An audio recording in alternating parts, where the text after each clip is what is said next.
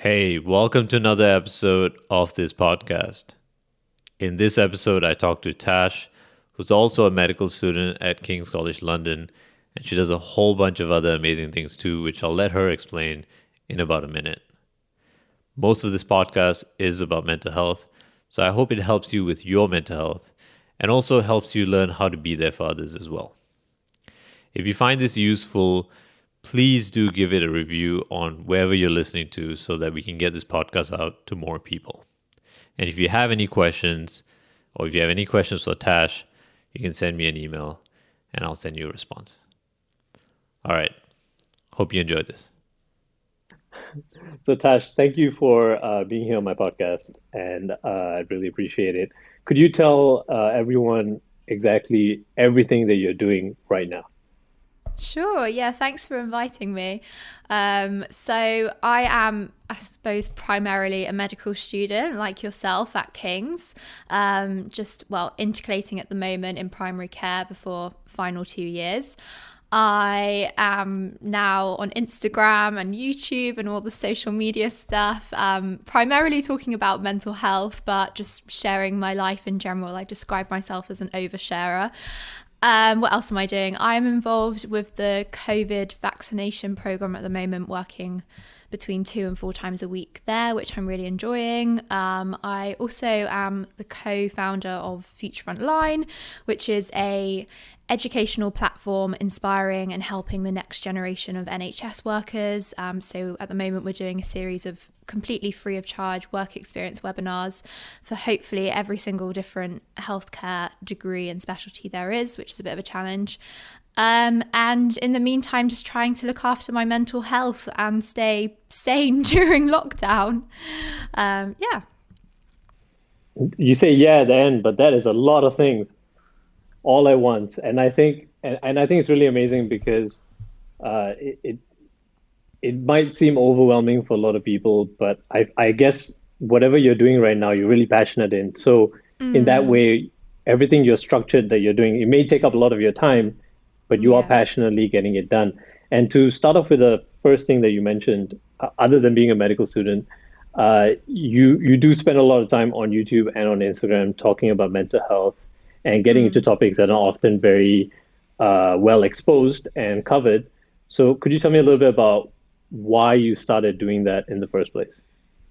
Yeah, of course. And yeah, just to touch on briefly what you said, I just enjoy it. I don't see it as like work, or it's definitely not like writing an essay or something. I wouldn't do it if I didn't enjoy it. I had a brief period with YouTube where I was like, actually, I'm not actually enjoying this that much, so I just stopped doing it. So yeah, I just wouldn't do it if I wasn't enjoying it at all. But yeah, so basically I have suffered from a few different mental health illnesses.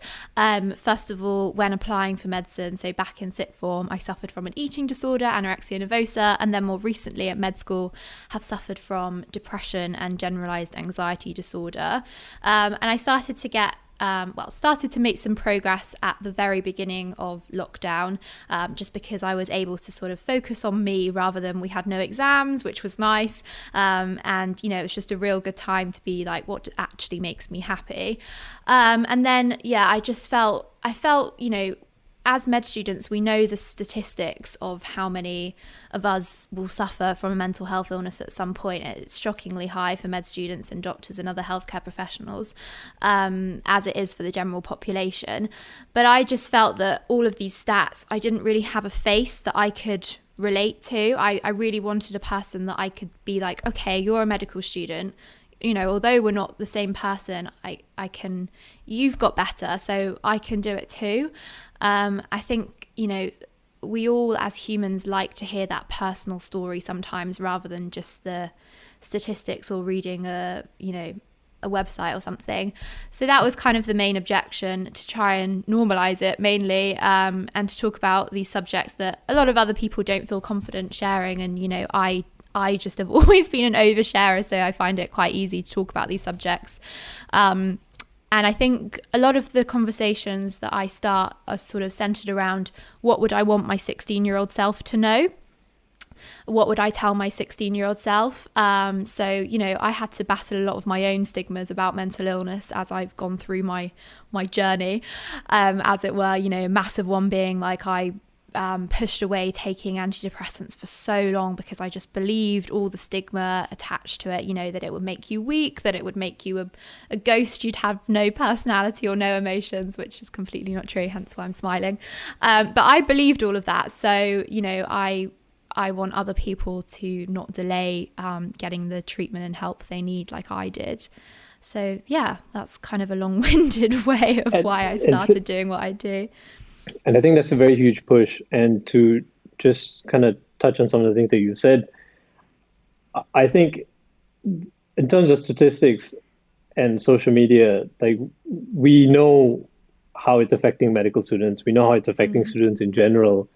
But even though we don't have enough faces that cover it, I thought one of the reasons why we didn't have enough was that there were a lot of people that weren't very comfortable sharing, which I think is the truth, that some people might not feel comfortable to share what they're going through. And also it can be quite a trigger to constantly have to deal with it for yourself and also deal with it when other people are asking you questions. So how did you kind of get over that feeling at the beginning that I'm going through this, but I also have to put myself out there? Yeah, so I think there's a fear about the GMC, which is the General Medical Council, and kind of the governing body of medical students and who becomes doctors and who's fit to practice. And there's a lot of, misinformation about what fit to practice actually means, and is there for both patient safety and your safety and your health. And actually there's very few mental illnesses that would make you unfit to practice, and it's likely that would only be while you're getting better, as opposed to your whole entire career. And I think the main thing from the GMC is that they want to know that, and medical schools, is that you're being honest and you're receiving the help and treatment that you need. As long as you're doing that, as long as you're in communication with your GP, as long as you're receiving help, that's all that anyone can ask of you. And actually it will probably make you a better doctor, having had those experiences. But I think the issue is, well, for me anyway, when I think of the word declare, I think of airports and doing things illegally, like sneaking drugs in or something. And so yeah, obviously, it's a massive process getting into med schools, as we both know. It's so difficult, so challenging, so stressful. And I think a lot of people are worried that, oh no, this is going to be the thing which means I can't be a doctor. So I think that's where, for med students, anyway, I think that's a big part of why people are worried about speaking up about it.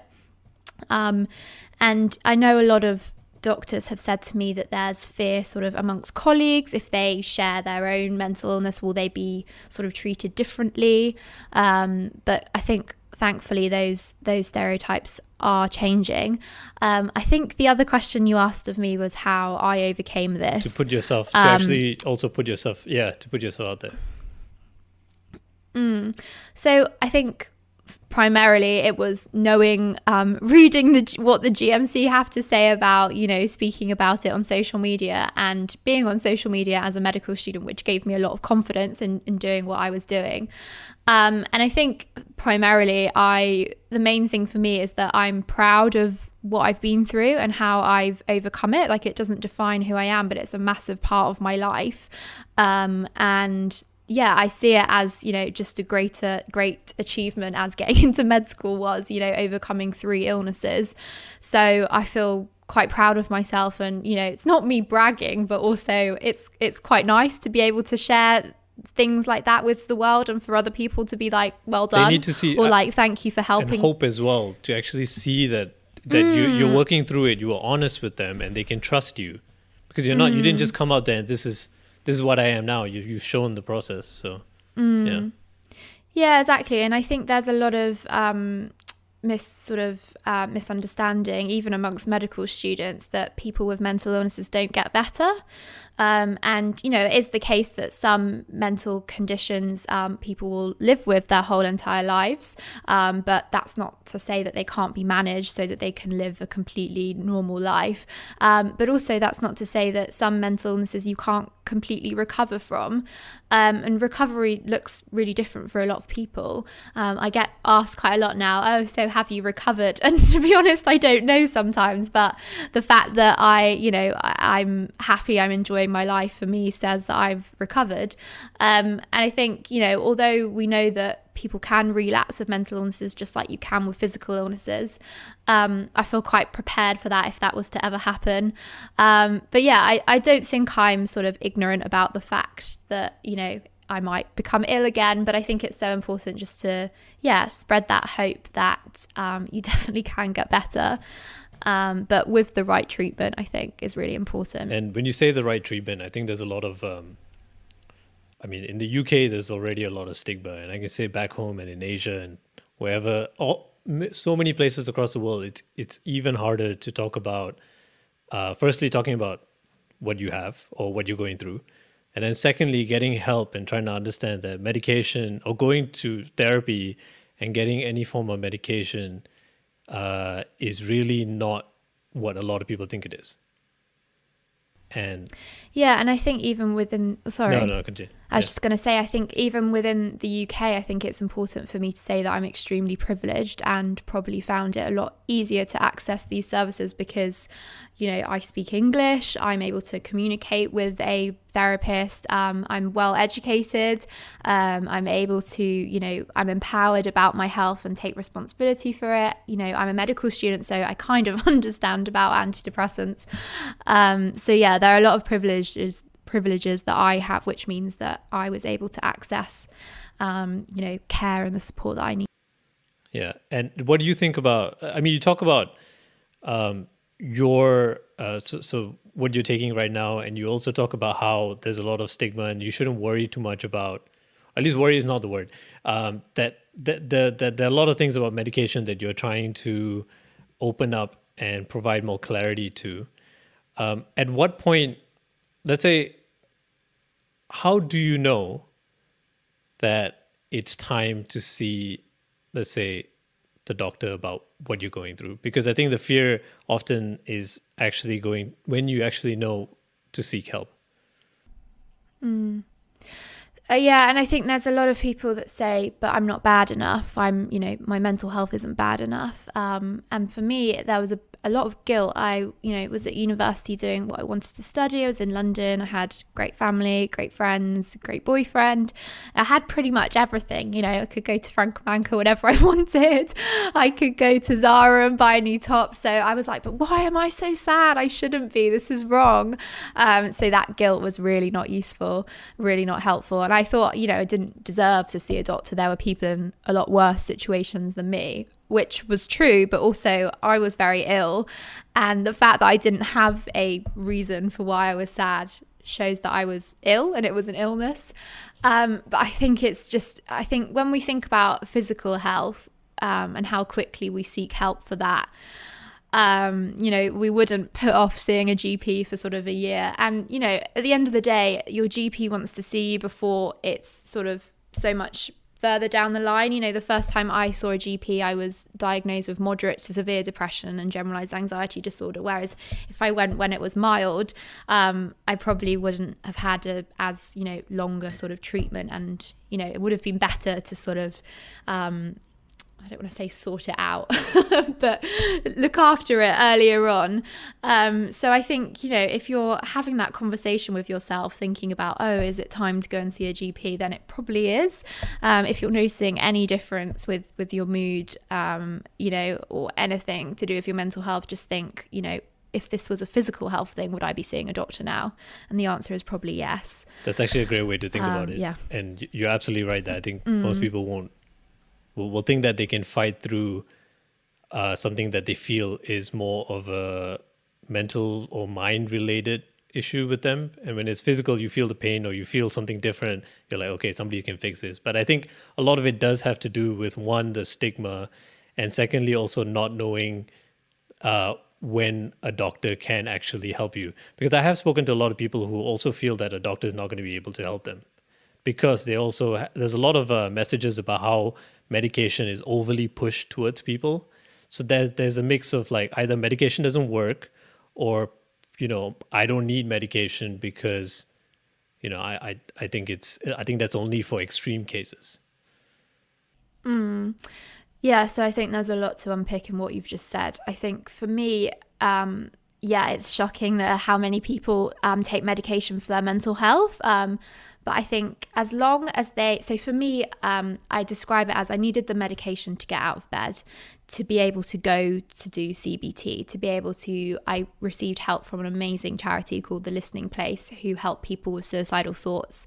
But I needed that medication to be able to, go and see my friends, which we know is good for our mental health, to be able to exercise, which we know is good for our mental health. So it definitely didn't fix things, but it gave me that getting out of bed thing. And then all of the other things were what really helped me to get better. So I think as long as all those people who are taking antidepressants or other medication for their mental health are receiving, talking therapy support or other forms of support, then I don't see it as an issue. But yeah, I think, in terms of a doctor can't help you, I think often, there are so many different types of services in your area that hopefully somebody in your GP will know about, which you might not have come across. So for example, I didn't know about this charity called The Listening Place. I had no idea. And, I saw a volunteer there who was trained, but effectively their purpose was just to listen to me. And she pretty much changed my life. I've always been an oversharer, but talking about the sort of feelings of maybe not seeing a future, not wanting to be around was really difficult to bring up with my family and my friends. Naturally, it was very upsetting for them. So she was kind of an independent person and was amazing. So all I'd say is, a GP appointment is 10 minutes of your life. If the first person doesn't help you, that's not to stop you going back and asking to see a different GP. It's not to stop you from changing GP practices and seeing someone else. Just give it a try. It's free in the UK, which is absolutely amazing. And what's the worst that's going to happen? Maybe it's not that useful, but I'd say that most people, something will be useful. And it's your choice. Even if they suggest antidepressants, you're not forced into taking them. Just have the conversation. You might even feel better just for speaking about it and getting it out there and telling somebody. It might feel quite freeing. Yeah. So I think in terms of talking to someone and feeling a little better from that, I think, let's say some people may not have access to that and they do try to find comfort in their friends or their partner. But also what happens on the other side is their friends and their partner are not very good at handling something like that. And have you ever either spoken about it where telling other people how to care for someone when they actually need them? Because I can say from personal experience that I've had difficulty in the past trying to be there. Like, you love someone and you're trying, but at the same time it doesn't feel like you're getting there. And I learned that you shouldn't take anything personally. It's not just about you not being able to get to them. It's also about it will take time. I think first of all, it's so difficult. Even as, someone that's been there, I often get asked, I think my friend's got an eating disorder. I think my friend's got depression. I find it really difficult. So I think that's the first thing, to not beat yourself up about, not knowing how to broach the subject or be there for someone. I think it's so difficult. I think the second thing is that you might say something that slightly upsets them. You might say something that, maybe you're like, I shouldn't have said it that way. It doesn't matter. The worst thing is not to say anything at all. And I think, I still remember Alex, my boyfriend, broached the subject about talking to a doctor. And at the time I was like, what? You can't suggest that. That's awful. You think I'm that bad that I need. But, looking back on it now that I'm healthy, I'm so grateful. Without that conversation, I probably would have delayed it even more. And who knows where I would have been now. So I think even if the conversation is hard at the start and they might not, be like, oh, thank you so much. Just know that was the right thing to do. and nobody's perfect, even if you say, you know, you don't need to tiptoe around the subject that much. I think a really nice thing you could say is, you know, do you want me to come to the doctor with you? I'm happy to come with you. I'm happy to sit in the waiting room. I know it's a bit more difficult now with COVID, but, you know, would you like to have a telephone call after your appointment? A telephone call, it sounds really weird. Do you want to FaceTime or something? And just, I think just regularly contacting them, either it's by text or calling them. And even if they don't respond, just know that it will be appreciated. To know that, you know, one of the things with depression in general I found is that I just didn't really feel that I was contributing anything to anybody else or to life in general. So I think, you know, if I was lying in bed and I saw my friend said, how are you doing? You know, missed you in the uni or something. That's really nice, even if I didn't really have the energy to respond. So don't give up. Keep sort of pushing them, I'd say. Yeah, that would be my advice, but it's so difficult. I think it's I mean, I truly believe I could have tried harder, and I always do feel like anyone else, when we're talking to friends, I mean, for me, I say don't be afraid to ask someone how their mental health is. Like, you don't have to always beat around the bush and say, you know, how are you doing? You know, like, if you really want to, if they do feel like something is different, please just ask people, because you never know how much that could just change the way they feel, like the fact that they're feeling seen at that very moment, as opposed to, they may not want to tell you that something is off, but you might as well ask, because the most that will happen is that, you talk to them for longer, but if they're your friends, so you care about them, why not? Yeah, I think that's a really good suggestion, rather than just being like, how are you? Oh, I'm fine. Yeah, and nobody wants to actually get into it. Like, just ask the question, is something different? How's your mood been? Yeah. And I think be prepared. I think often when you share your own experiences, or you share how you're feeling, other people are more likely to come back to you. That's something that I found. I remember when I was diagnosed with anorexia, and I remember specifically WhatsApping my best friend at the time, being like, oh my word, this is what happened. And then them being like, oh, I've had bulimia for the last year. And, you know, this was someone that I thought was my best friend. And just by opening up the conversation, they then felt comfortable to tell me. But it was quite shocking that, you know, someone that was that close to me, you know, we were very young at the time. But and I find it with social media now, I'll talk and then I'll get a whole string of messages being like, me too. And I'm like, oh, this is great. So if you feel comfortable to be like, actually, you know, lockdown is tough, you know, I'm feeling it's impacting on me, I'm feeling so bored, and then that person might then feel more comfortable. And I think with COVID, especially in lockdown, there's actually a shared experience of people that may not have felt a form of anxiety or even low mood that they had before. This obviously, I wouldn't say obviously, but I would say that considering whatever everyone has been pushing through for the last 1 year, I'm quite sure that a lot more people are going through something that they never had before. So in terms of like COVID related anxiety and low mood and possibly depression, what kind of habits have you worked on for yourself that has helped you get through it? And what else would you recommend to most people to try out for the next few months? So many things. I think, you know, it's been a horrible year for all of us, but in a way, for me, selfishly, it's given me time to work out what's good for my mental health. I've kind of been forced into it rather than just sort of distracting myself with going for food or going to the pub, which I actually love doing. But so different things. I really enjoy, I'm a middle-aged woman basically at heart.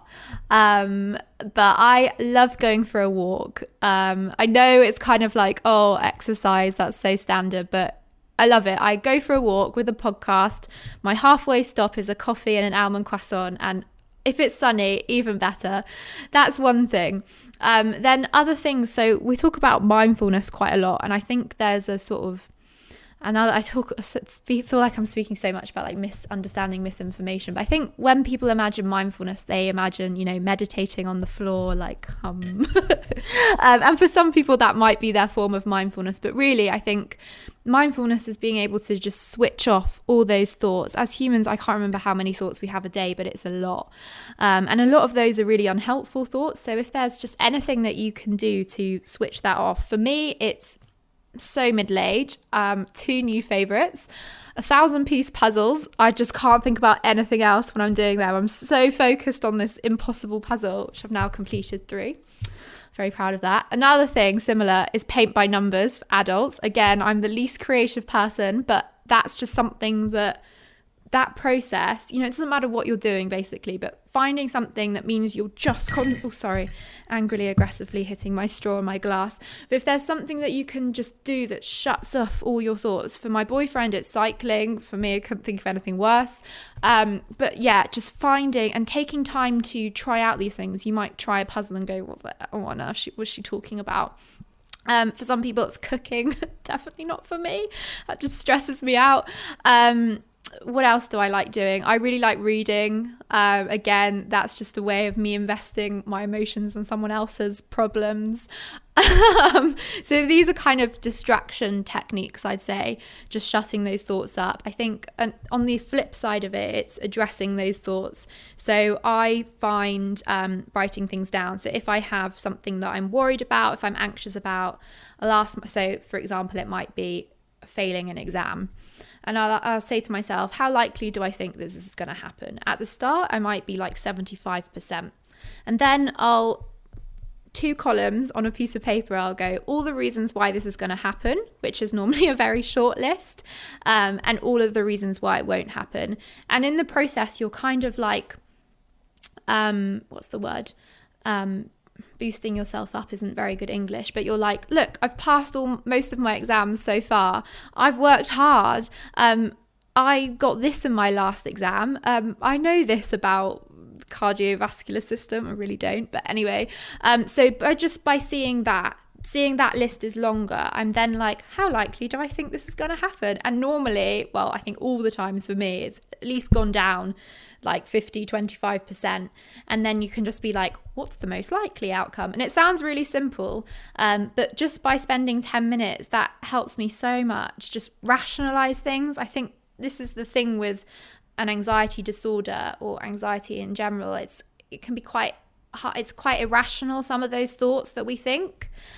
And I like to think quite, you know, I'm definitely not a scientist, but I guess my brain is a little more mathsy and scientific. So that, yeah, just by seeing numbers, that really helps me as well. Yeah. And in terms of,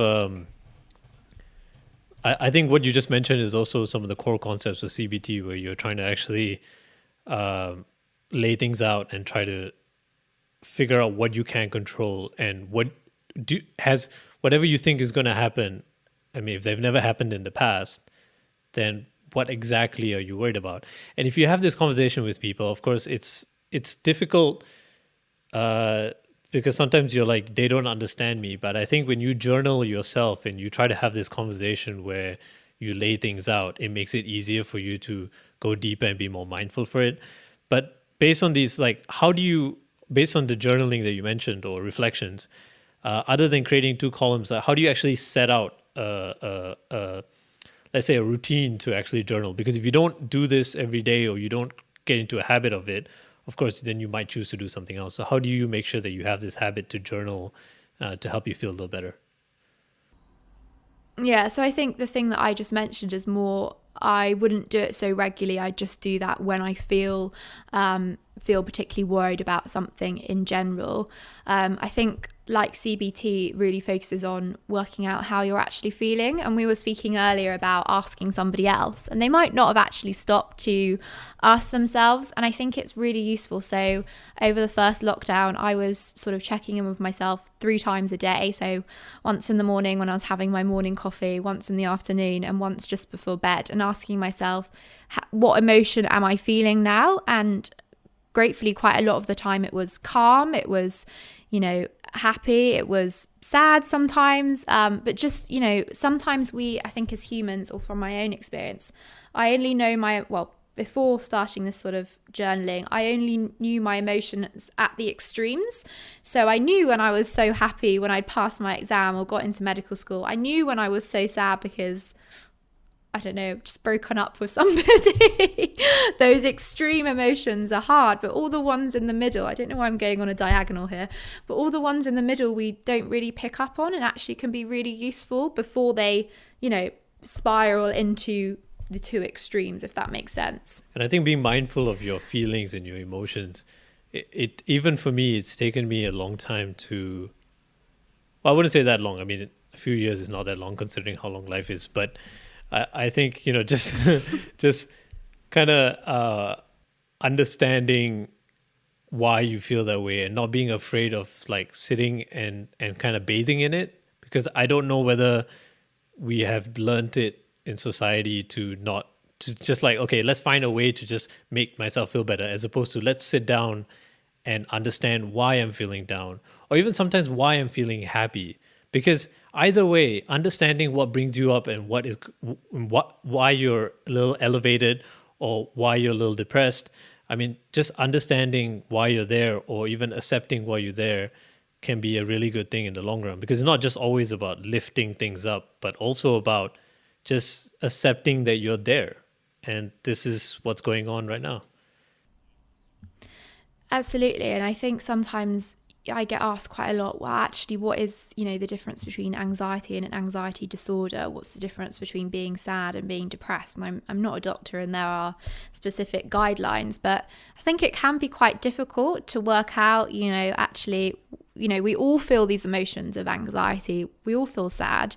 I remember when I was younger, my dad was like, but you would never be happy if you were never sad, cringe as it is. It's true. These emotions we have to deal with, and we have to find a way of processing them. And I think one thing for me now is if I'm sort of verging on the anxious scale or the sad scale, I stop and I do, well, what can I do to try and make it not get to this stage? And that might be, I'm going to give up on this essay now, there's no point, I'm going to go for a walk. There's no point me being in this lecture because I'm not thinking about anything else apart from my worry. So yeah, I think that's really useful. And I think as well, however you record your emotions, recently I've started using Notion, and just you can go back and you can see, I felt sad last Monday, but then I felt happy on Wednesday, so that feeling will pass. And it just gives you a bit of confidence, okay, I am feeling a bit anxious, but I can see, a week later, I wasn't worried about that thing anymore. So it just is a bit of self-reassurance. I think self-reassurance is so important. I think often if we say to a loved one, I'm feeling worried about this exam, they'll go, oh, don't worry, you're so brainy, you'll be fine. And actually that's not that helpful. I feel that way too. So I think, going back to what I was saying about the reasons why it will happen, the reasons why it won't happen, just say, okay, why are you saying that? Why won't I fail? And, they might give you another reason to add onto your list. So that's probably more helpful. But it can be difficult when faced in that situation when someone's like, I'm going to fail. Yeah. And no, sometimes I'm generally kind of be very, like, I try to be pragmatic with things. And like what I want to tell them is, look, if you worked hard, there are odds that you will fail, but let's believe in the odds that you'll pass. But I don't want to say that because it's already too stressful of a point. But when someone tells me like, oh, I'm sure you'll pass, and I'm like, but you don't know how much I studied. You don't know how hard this exam is going to be. But this is all things that we learn to talk about. But I think it's time to also open up what we say, because we learn this as kids, and we see our parents talking to each other, and a lot of them don't open up, and that's how they talk to each other. But that's not how we, I think, should be talking to each other. And we should just open things up and get a little deeper. But when you're saying that, let's say you've done all this work and you've been mindful as much as possible, and you've put in the work with your journaling, but when it comes to social media, when people are not on your page and not watching your videos, there's a lot of other things that will throw them off the moment they leave your great work.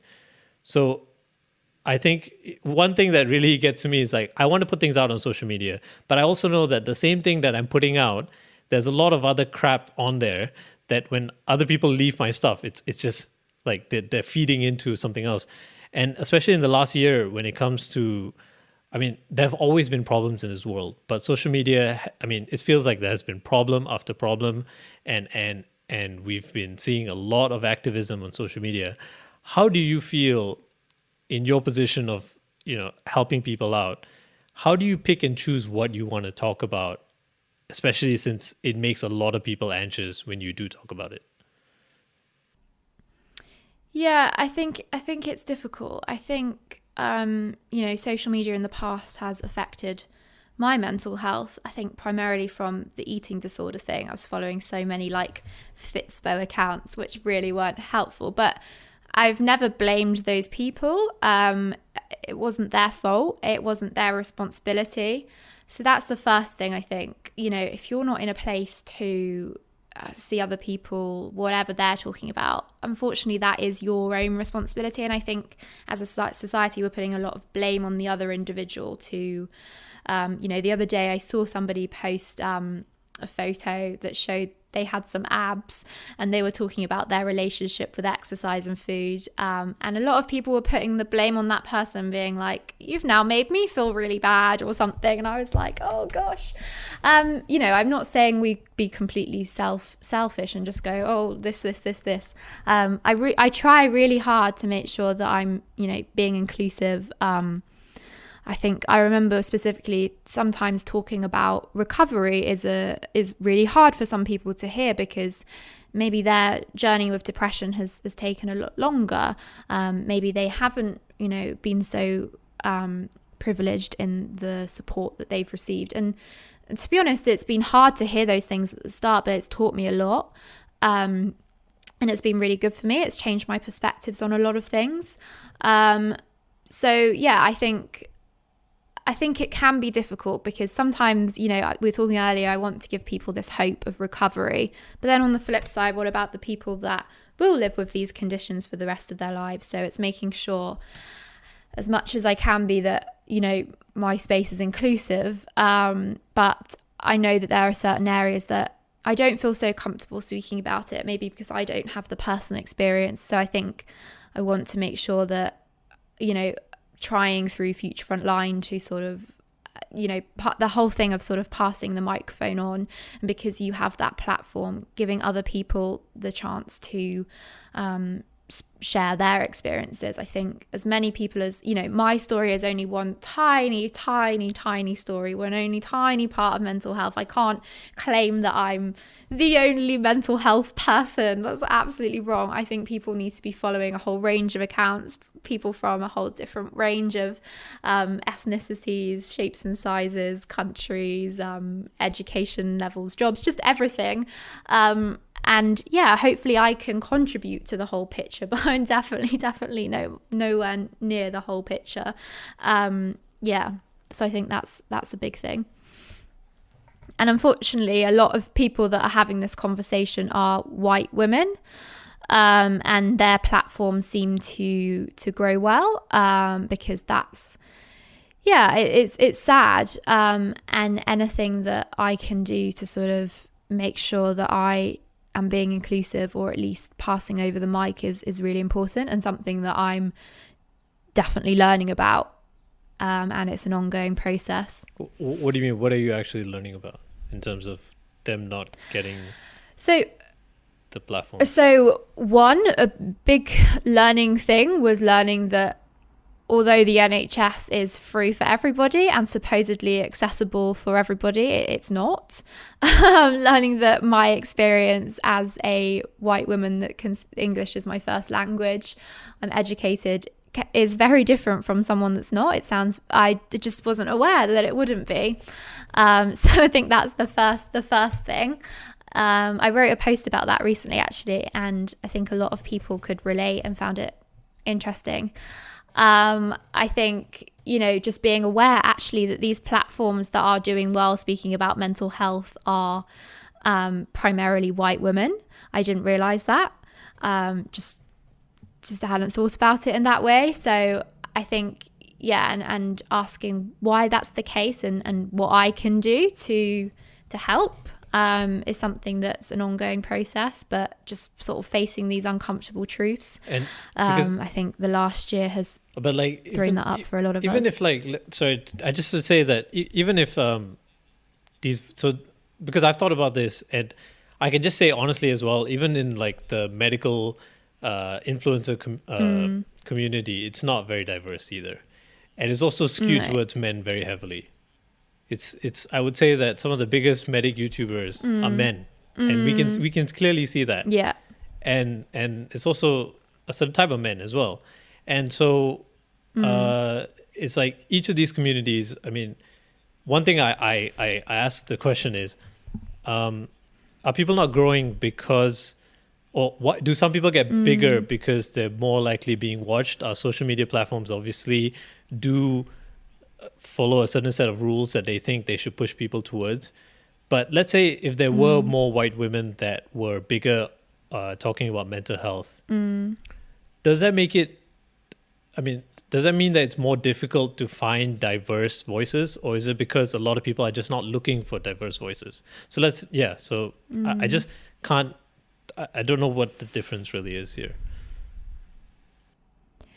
Yeah, I don't know whether we're sort of taking up space. I think, I think it's important that I say what I do, because obviously it's I never believed that it would help one person, but it is. But I think it's equally important that my platform is very small compared to a lot of people's, but still that we use that to share other people's platforms that speak about their experience of mental health from, a different background. I think that's really important. But I think, so it's important that somebody has a role model, whatever that may be. And it's not to say that I can't be a role model for someone that doesn't look like me and hasn't had the same experiences, but it's important that there is a diverse background. But yeah, I don't know the answer is the question is the answer to your question. I don't know why that is, because I totally agree with you that I think we should have more, but also because of how natural things just become, then it would then be more of us manually going in and trying to get other people more exposed on social media. So let's say one other thing I think is also to help, like I would say because I think you've done a really good job at putting your work out there, and you've improved really well over the last year of doing it. And one way that you've been doing is also putting on for a platform for other people. But I think one other great thing is also to help other people kind of create their profiles to actually help them be seen. Because one issue is also sometimes I feel that because of other self-limiting beliefs or whatever, you feel like you're not in the position to put yourself out there. And when you don't grow, it also becomes a bit difficult to keep going because you're not going. It gets on you, because you've obviously pushed through a lot to do what you do. And I just don't want to see a lot of people give up, and especially people that have very unique voices that have something that other people would like to hear not really grow because they just haven't pushed. Yeah, I mean, it can be demoralizing. I mean, I found the whole YouTube world really difficult and not had massive success over there. But I think, primarily it's really important, even if you just help one person to, feel comfortable enough to maybe to share their story, or to seek help, then that's always been the way I've seen it. I've always thought, well, that's amazing that little me sat in my bed can write this post and encourage somebody to seek help. I've hardly ever focused on numbers or, how I've never thought to myself, oh, have I helped 50 people? Have I helped 10 people? Have I helped 100 people? I've never thought like that ever. I've just thought, oh, wow, I've helped somebody doing this. That's crazy. So I think, yeah, that's definitely the way to think about it. And I think, yeah, it's not a marker of how important your story is. It can definitely seem like that.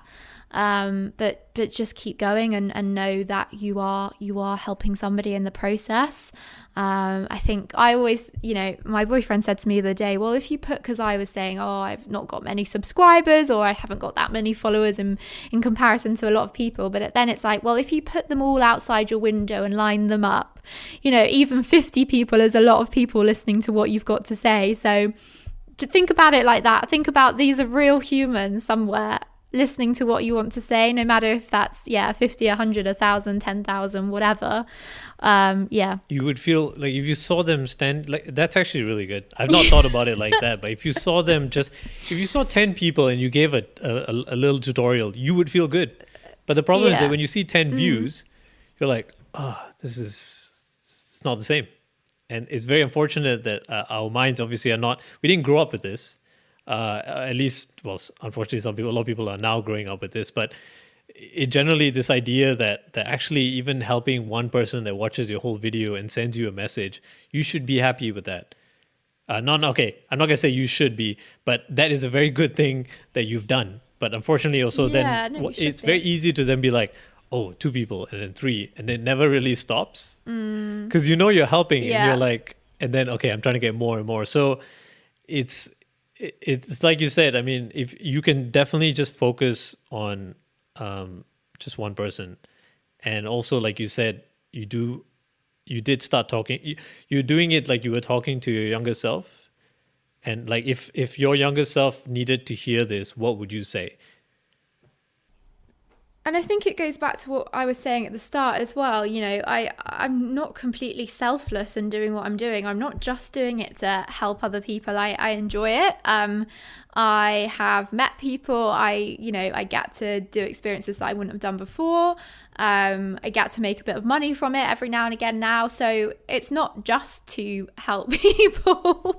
I'm not trying to paint myself as a saint here, but yeah, I think it goes back to why I wanted to be a doctor, and it was never to save lives. That's a nice perk, but it was just to, put a bit of a smile on someone's face that was having a bit of a bad day by making them a cup of tea or something. But yeah, I think all of us will, don't get me wrong, I've definitely had my moments where I've been like, but my account's not growing now, but does this mean that I should just stop? So yeah, I don't think that I haven't had those moments, but yeah, keep going if you enjoy it. I think it's like anything. Sometimes our passion will fall out of love with it for a little bit, or there'll be some days, even if we're the world's best football player, we'll have days where we're like, oh, I really don't want to play today, and that's fine as well.